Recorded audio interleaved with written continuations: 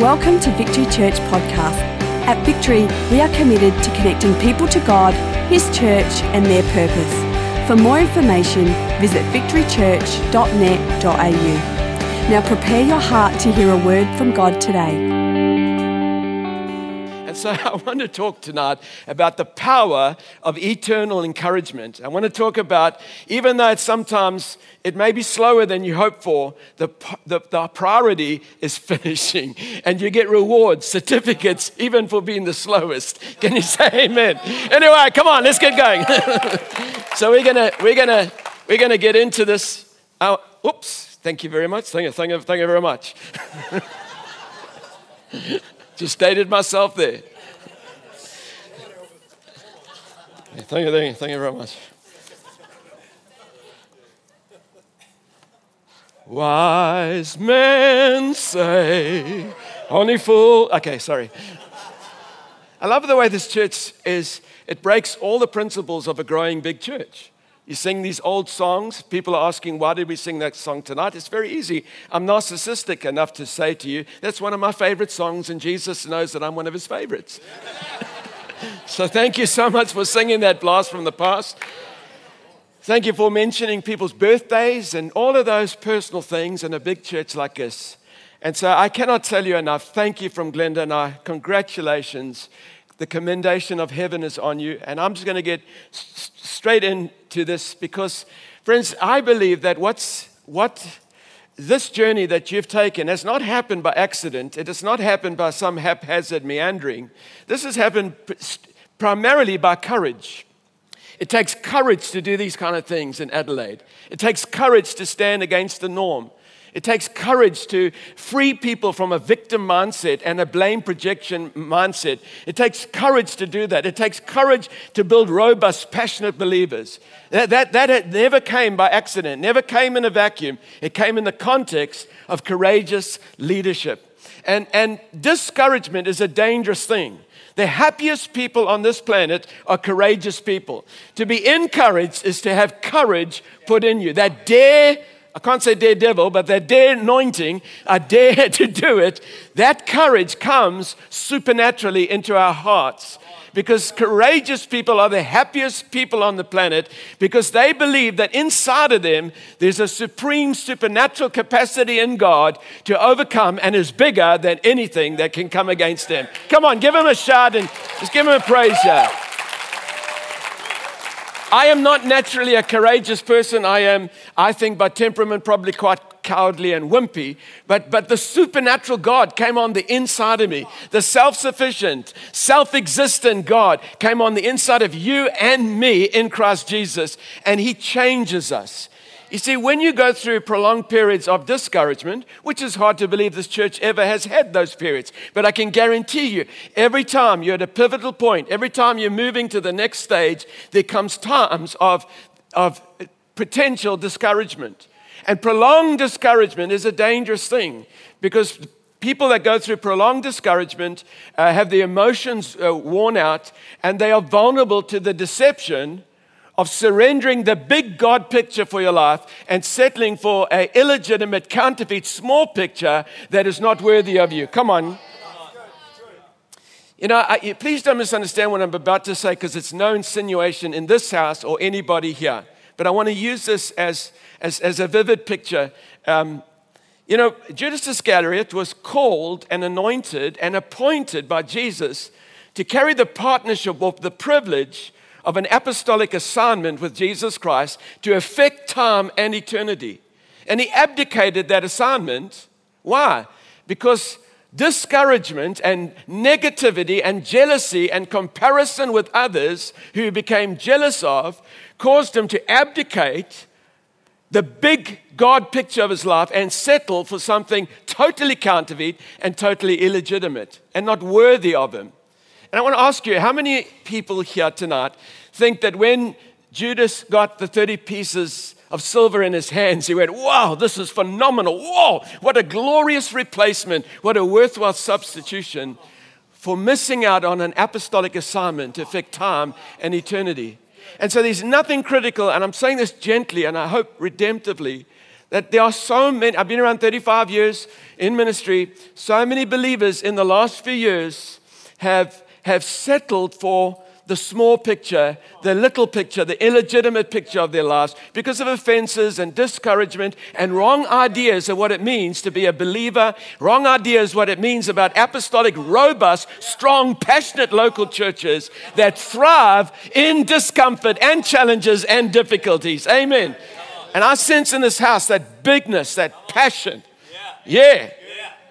That's what I sense here. I mean, how much silver and what else could replace an apostolic assignment or a partnership with God and partnership with people in a local church that are affecting time and eternity? What could possibly be worth surrendering the big God picture for that? And I want you to read a scripture quickly just to make it seem legal.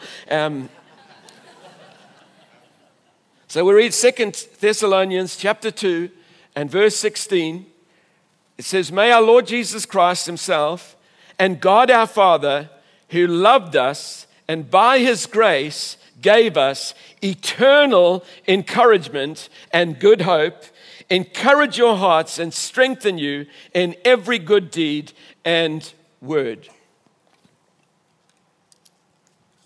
I counted it an honor to get a certificate for finishing.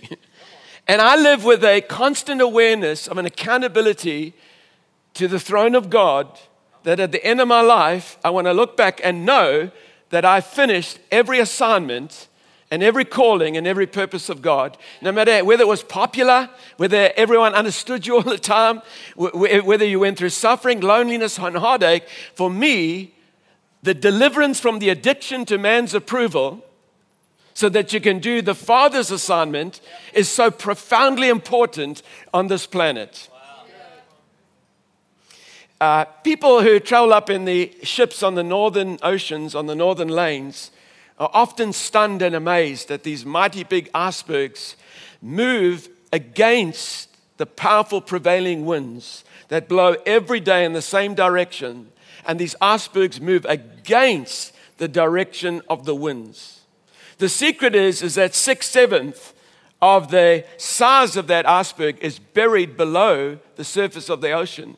And mighty underwater currents that are more powerful than the prevailing winds keep progressively moving the icebergs in the right direction.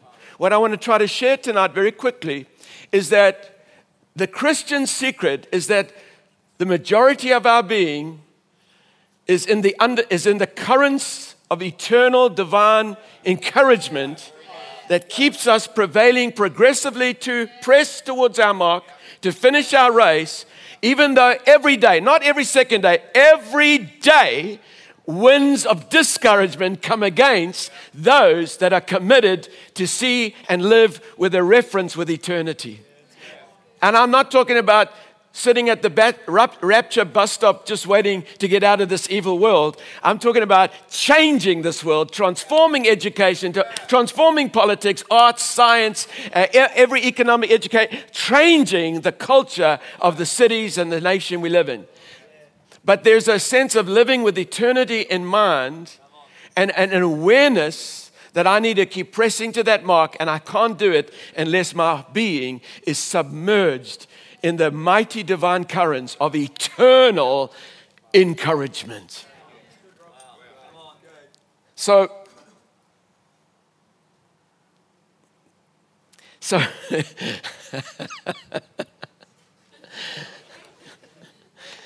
I say this the kindest way. There's some people in this house, you're in your teens, you're in your 20s. What a joy. And I hope to just touch on that in a little while, and there's some of us now, I'll be 60 years age in 3 months' time, and I really feel good for at least another 30 to 40 years of ministry, and I'm not joking about that either. I'm just warming up. I only passed my apprenticeship in 08 of 08, so I'm really glad, and I'm excited, and the vision of God is pulling us. I could tell you stories of what we're doing, and nations, and our Muslim nations have been changed as we're going there, and the church is growing by the conversion of Islamic people to Christ, and Muslim women who were Muslims taking off the burqa and worshiping Jesus open-faced in Muslim nation. And Glenda and I, just this little couple, are doing that. And all the things we've pushed through, especially in the last 10 years, make it all worthwhile because, friends, there is this sense of living with eternity in mind. And if you're in your early 20s, how blessed you are. If you keep going decade after decade after decade. And I'm not just saying this and faking it. Glenda's lived with me as my wife for 39 years. And we have 8 grandchildren, all that stuff. But we have never backslidden. We have never deviated. We have never given up. And we've just keep going. Not because we are naturally courageous people, but He puts eternal encouragement to keep going against the prevailing winds of discouragement. And I love what Tony said about we look for sensational things to call them miracles, but we don't honor often great miracles that are happening because we're looking for the sensational rather than the supernatural. It is amazing that Tony is standing up, walking around after such a traumatic operation. It's just a stunning and amazing and great God. And when you meet people who have been walking with Jesus for 10, 20, 30, 40, 50 years, and they haven't become cynical or skeptical, they've got this innocence, this pure heart, this sense of freshness. They're not bored. They are excited about even the mundane routines that we're required as Christians to go on. We're not wanting to be stimulated and excited all the time. We are committed when we are in the great blessings. When there's less blessings, we are living with an eternal reference point. You see, this is the one thing that I've lived with, and I want to give it to you, Glenda and I, all these years, and it's simply this. And I want to sum up the rest of the message in one sentence. Whatever our Father begins in your life, He will finish it. When the Father put a dream in your heart, He put a desire in your heart, He put an ambition in your heart, and that's a good word, ambition for the kingdom. When He put that vision in your heart, that passion, that little desire that kept growing, wouldn't go away. When He did that, He had already committed Himself and all His resources to help you finish what He began in your life.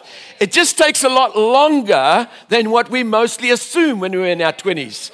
Now, those of you in your 20s are going to get to where we got to faster than we did because you're in an incubator in this house.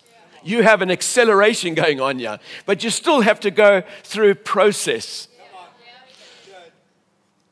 You see, our God is Alpha and Omega. He is beginning and end. Jesus is the champion finisher. Hebrews 12 says, run your race that has been marked out for you with patient endurance. Looking unto Jesus, the author and the finisher of our faith. He's the champion finisher. On the cross, He cried out in triumph, "It is finished!" And then rose from the dead.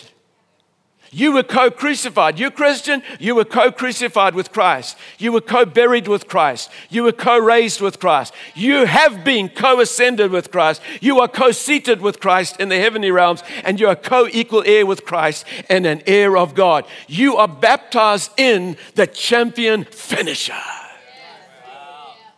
And it doesn't matter how long it seems to take. And it doesn't matter how difficult it seems to take. He will never lose interest in you. He'll never give up on the dream. He knows what He put into you. He's got the resources, and He's committed to finish what He has begun. You are seeing, for maybe 25 years ago, was unimaginable as to what's happening in this house. But some people began to think and imagine and to dream. And now what's happening here is awesome. It is wonderful. But God wants you to continue dreaming, continue thinking, never settle down, keep breaking the mold, keep moving to the next level, the next level. It's not because you're trying to be more valuable or more important. You are valuable whether you do nothing.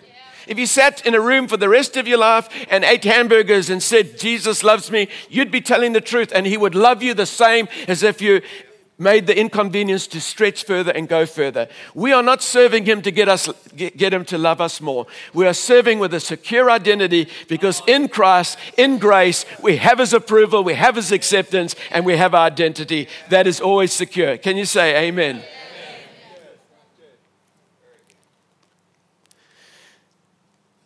The Creator of the heavens and the earth to Victory Chapel, Victory Church, and to every individual here, the particular mix of the mystery of who you are and what God's designed you to be and what He's called you and that vision that pulls you into your future. He's committed His infallible, infinite resources of faithfulness to you because of His matchless grace and love for you. You see, 30 pieces of silver, 1,000 pieces of silver, the accolades and the popularity of this temporary age, the celebrity status that comes in this temporary age is a fleeting phantom that is soon gone.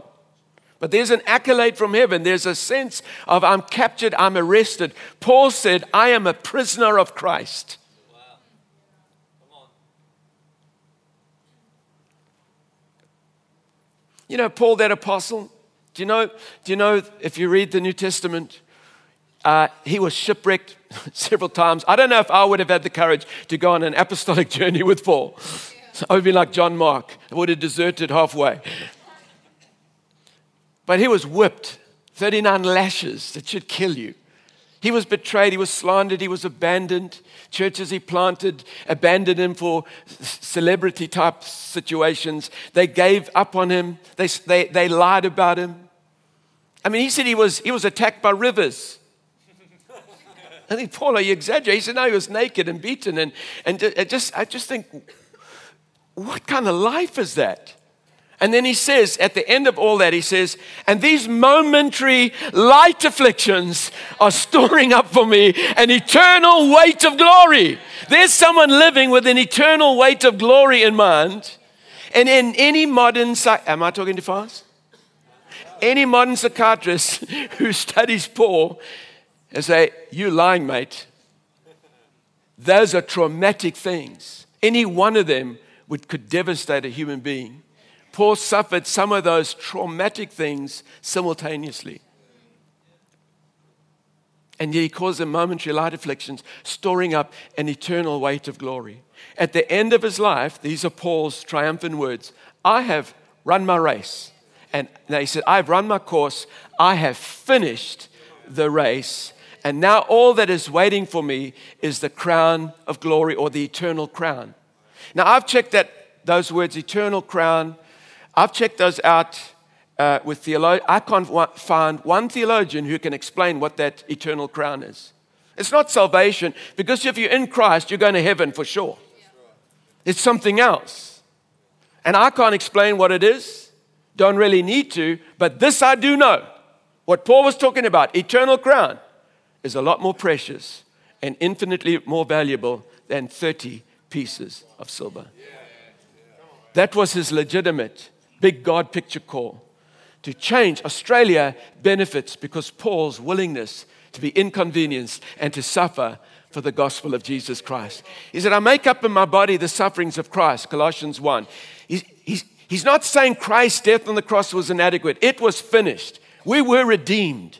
But the administration of that cross, to get that truth into nations and into cultures and into different age groups, takes a generation of people to be willing to go through some difficulties and some hard times, as this church has been, and to be courageous because you are dipped into the currents of divine, eternal encouragement that is enabling you to go against the prevailing philosophies, ideologies, and cultures of nations that are in rebellion to the Most High God. And do it with grace, with joy, and with love, and kindness, and with passion.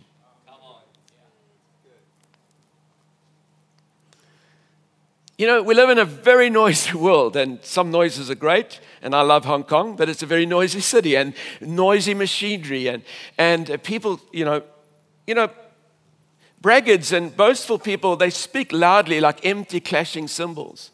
And the voice that wants to seduce you and me to mediocrity or to live an average life is a very loud voice.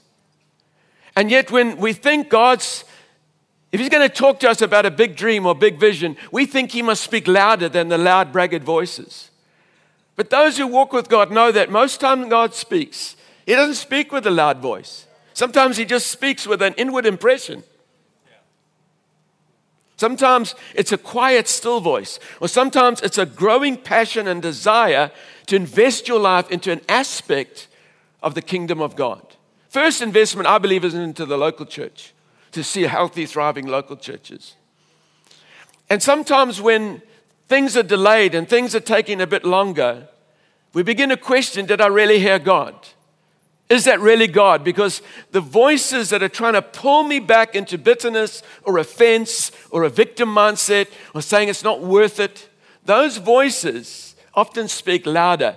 But I want to tell you, God has not called any of us, and I talk to individuals now, because you're in a great church moving forward, but I'm talking to some individuals now. God never called you to live a life unrewarded, unfulfilled, a small little life. He's put the seeds of greatness in you, and He's called you to reign and to rule in a jurisdiction and a sphere of influence that He has given to you. And never sell that short because of delay or suffering or contradiction or thinking it's impossible. Just keep going. Can you say amen? Because I want to tell you that even though you've been through cycles of pain and maybe protracted sickness or long financial problems, and when will the resources come? When will I get out of debt? When will I step into that bigger picture of my life? Those questions are legitimate. We can ask them. But just know this, that the God who is faithful, He did put that dream in your heart. He put that aspiration, that unique thing in your heart for your life. And that voice was the Lord God Almighty. Last year, Glenda came. You can't get closer to death than what Glenda came to last year. And I love this girl. I mean, she's my sweetheart. That's why I cried at the end of Notebook, because I'm totally in love with her. And I've been that way for 39 years. And I married her when she was 17 because I was scared that someone else would get her if I didn't get her first. And she has been an amazing woman. I mean, just standing with me, walking through all kinds of things. It's hard to tell people some of the things we went through in Hong Kong because it's just, we don't know how to explain it. But it felt, Paul the Apostle said, we felt the sentence of death in the province of Asia. We were under great pressure, which is not Hong Kong, it's up there in Macedonia. But he said, we were under great, 2 Corinthians chapter 1, verse 8. He said, we were under great pressure, way beyond our ability to endure. We felt actually the sentence of death. But he said, this happened to us, so we don't trust in ourselves, but God who raises the dead. And He has delivered us, and He will continue to deliver us in response to the prayers of many. And she came so close to death, the surgeon looked me in the eye, and he said, Mr. Rufus, he has a big aneurysm. It's a giant one. We don't even know if it's operable. She could die any minute now. We have to do emergency surgery. He told me they've got to shave her head, go into the sky. I mean, I can't believe this is my girl. And it was like a surreal thing. And then they said, no, look, it could take 3 hours. And in the waiting room there in Hong Kong and hearing all these Cantonese people around me who I love, but I began to hear voices coming to my head. And going, you should go back to your secular university training when you studied, before you were Christian and you studied in a secular university, a secular degree. Give up on this Christian rubbish. There's a lot of nonsense. Get real. We've seen people come out of wheelchairs right here in Adelaide. They went on national prime time in Australia. We've seen miracles that doctors have had to verify. But my mind was closing down with the intensity of the opposition, the winds that were blowing at me. Any minute, Rob, the doctor's going to come through, the voice said, and he's going to say, sorry, Mr. Rufus, but your wife bled out. She's gone. And it was so convincing. And I had to break this. It was intense, 6 hours. And so eventually in this crowd, I just lifted my hands and I said, Father, I love you from the depth of my heart.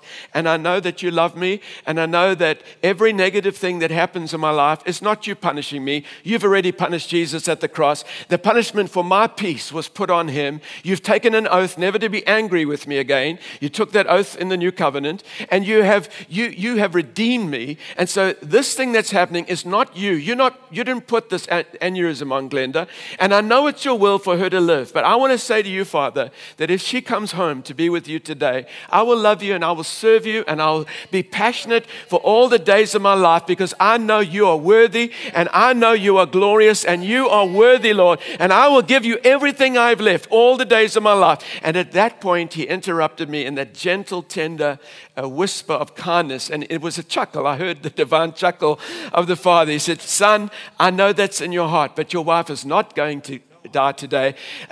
She's going to come through this operation, and I'm going to celebrate Glenda, and I'm going to put her on display as a mother to nations, and you will walk hand in hand with her into the nations of the earth. And that's exactly what happened. Recently, Glenda spoke at a massive conference of many leaders in Holland, and she was one of the key speakers there, and the men were crying, and the women were singing with joy as she empowered women. Anyway, God is faithful.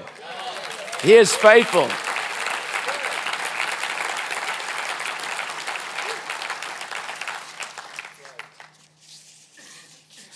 So it's wonderful when you celebrate other people's inheriting their dreams, possessing the promises of God.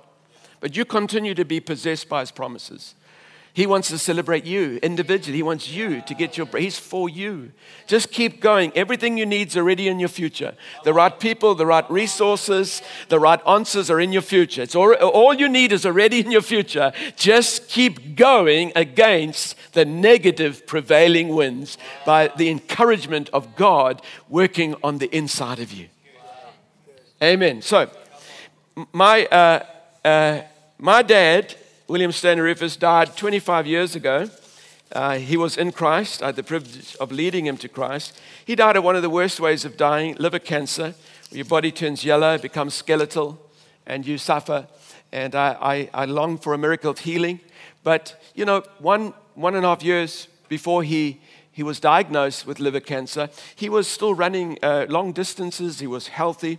And I was sitting on an airplane waiting to take off, and I felt that inward audible voice say, your dad will pass away in 1.5 years.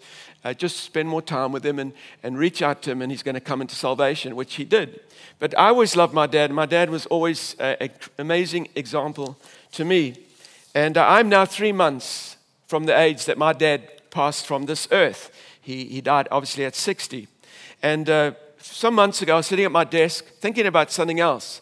And suddenly, I saw this picture of my dad 3 days before he passed away. He didn't want to die in a hospital. He wanted to die at home. And so my mom and I nursed him. Not that we had to do any nursing, because he just walked with dignity. We just wasn't much to do. But I remembered him walking up this steep staircase to his bedroom for the last time. And that all came back to me, because when you need encouragement, God's going to bring it to you through unusual ways. And so I repictured that, and so I wrote this poem about my dad, and I'm going to try and begin to bring this to a close. There's no one laughs because you don't know me. No, I am going to bring it to a close. But normally I close 3 times. Tonight I'm closing on the first time. This is too much of a privilege to be here to abuse it. And so I honor this opportunity. And so I wrote this poem just a little while ago called The Day My Dad Walked Straight Back Up the Stairs. The reason why it was such a deeply moving experience for me was because it was the last time he walked up the long flight of steps to his bedroom, where he passed away a few days later. He had been suffering with liver cancer for 2 years. As he stood at the bottom of the stairs, I know that he knew that I was watching him. I was ready to help him up the stairs, but hoping I would not need to interfere with his dignity. This was not a matter of my dad's pride. It was a matter of courage. He was facing a horrific death from liver cancer, and he was determined to do it with dignity to save us who loved him from sorrow upon sorrow. He did it so well, nonchalantly holding the handrail in his right hand at the bottom of the steps. But he did not know that I noticed the deep breath he took at the bottom of the steps as he steeled himself to make the ascent.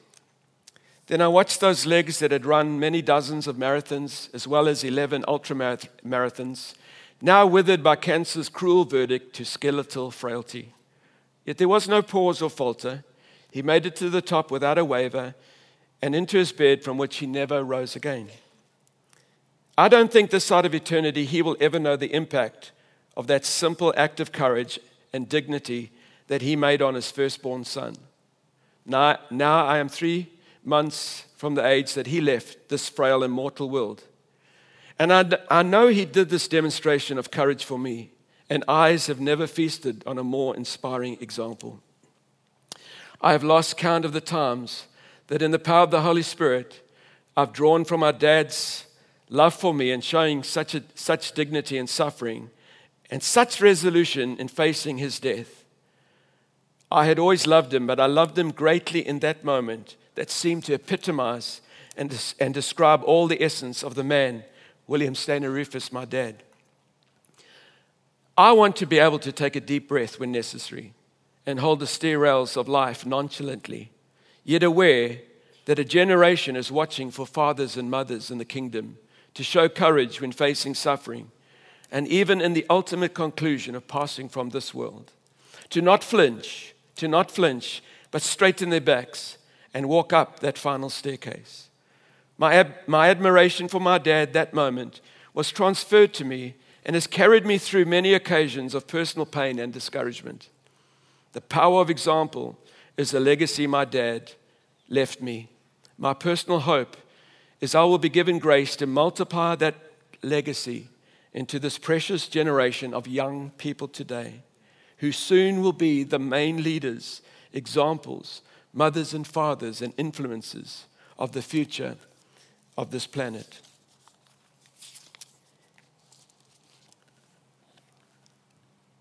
Romans 8, verse 28 to verse 31 says this.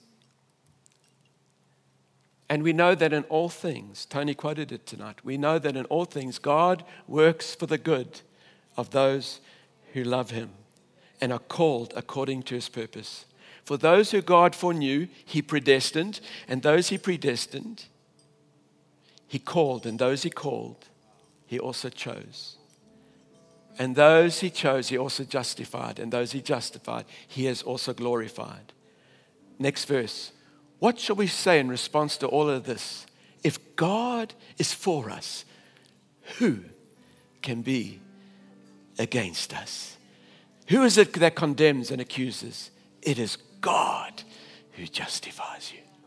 If you live day after day saying, Rob, I've missed my best opportunities. I've made too many mistakes. I haven't been a really good Christian. Do you think God hasn't already made arrangements to love you and process that? Tony said tonight, he knows everything you've been doing and he loves you.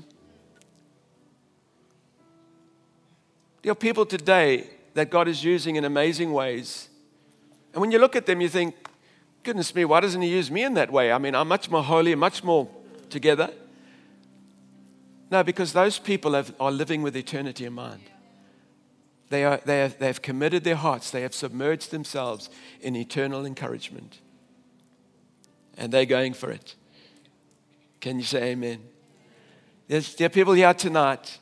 There's so many things we could have talked about here, but I feel like this is nearly finished. There are people here tonight.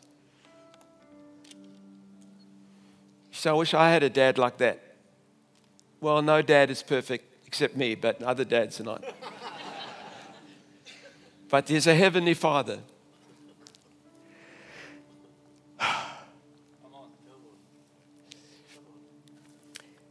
And he's calling you home.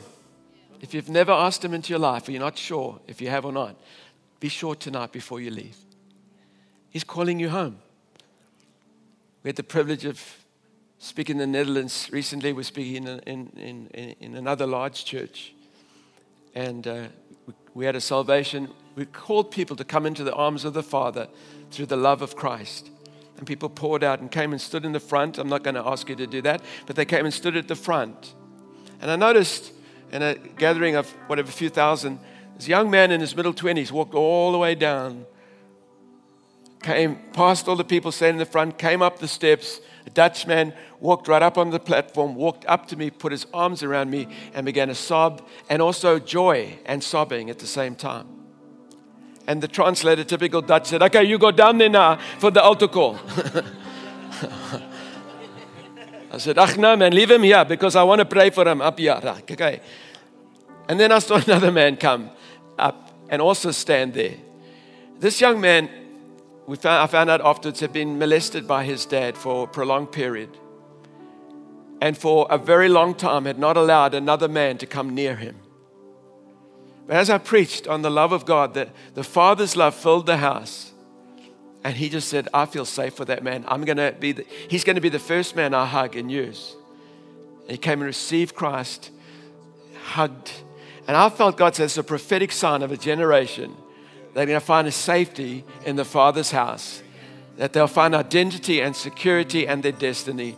And the other man had lost his little child. She had died just a little while before that. And he came and gave his life to Christ. And I stood holding both of their hands, and we led these to Christ and these to Christ. And if you say, Rob, tonight I want to respond to the Father's love. I want to respond to that grace, that favor. I cannot live a life that is not big. I can't live a life that is just investing into the trivial.